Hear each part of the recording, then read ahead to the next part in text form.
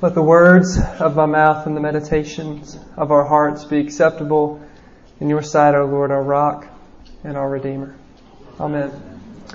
Our passage from Acts describes a scene going on in Jerusalem. There were thousands upon thousands of individuals who had traveled into Jerusalem and gathered there. And it was in celebration of a Jewish festival known as Pentecost. And like I said, there was this huge gathering, thousands upon thousands of people. It looked a lot like if you've been in Tuscaloosa on a game day. It looked very similar to that, just people everywhere. And in the midst of these crowds, the Apostle Peter stands up and he decides that he's going to preach a sermon. And it ended up being a very, very famous sermon. And at the end of the sermon, we're told later on in Acts 2, if you continue to read past what was just read, we're told that the people, upon hearing Peter's words, were cut to the heart. They'd been convicted. And 3,000 of them, we're told, repented and were baptized. 3,000 people saved. Which leads someone like me, I'm sure it would leave Matt or Brandon or anyone else who's ever preached before, wondering what in the world did Peter do?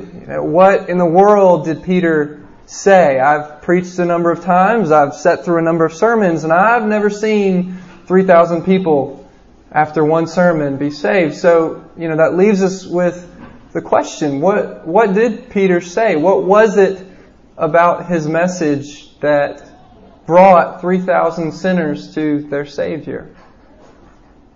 What was the content? What was the core of what he had to say?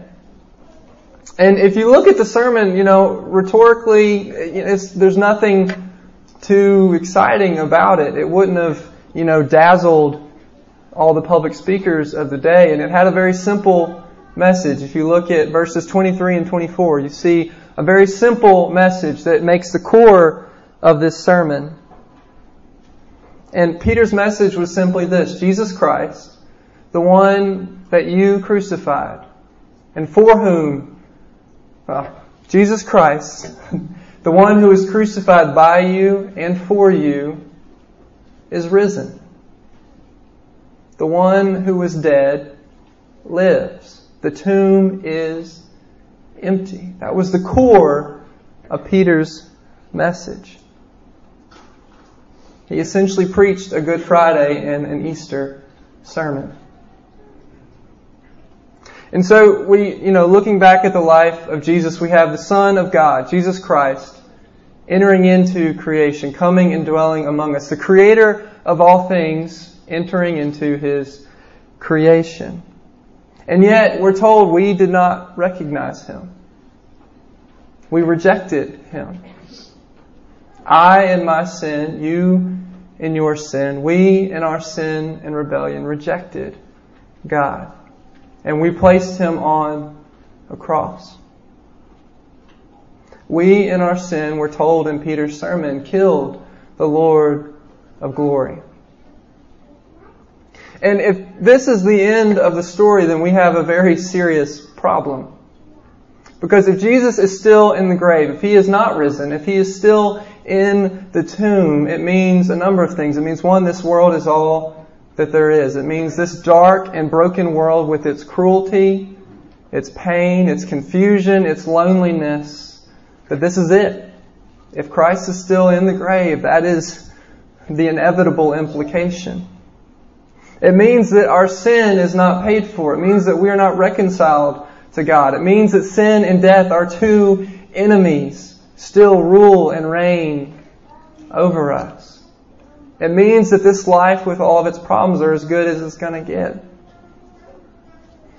It means that the grave always has the last word.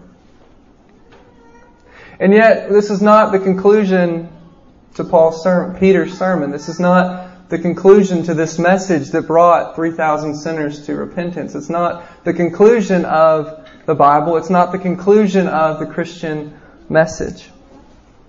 Sin and death do not get the last word.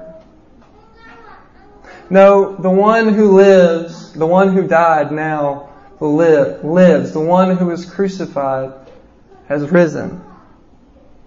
The pangs of death, we're told, Peter says in verse 24, could not hold him. The grave itself could not handle the Son of God.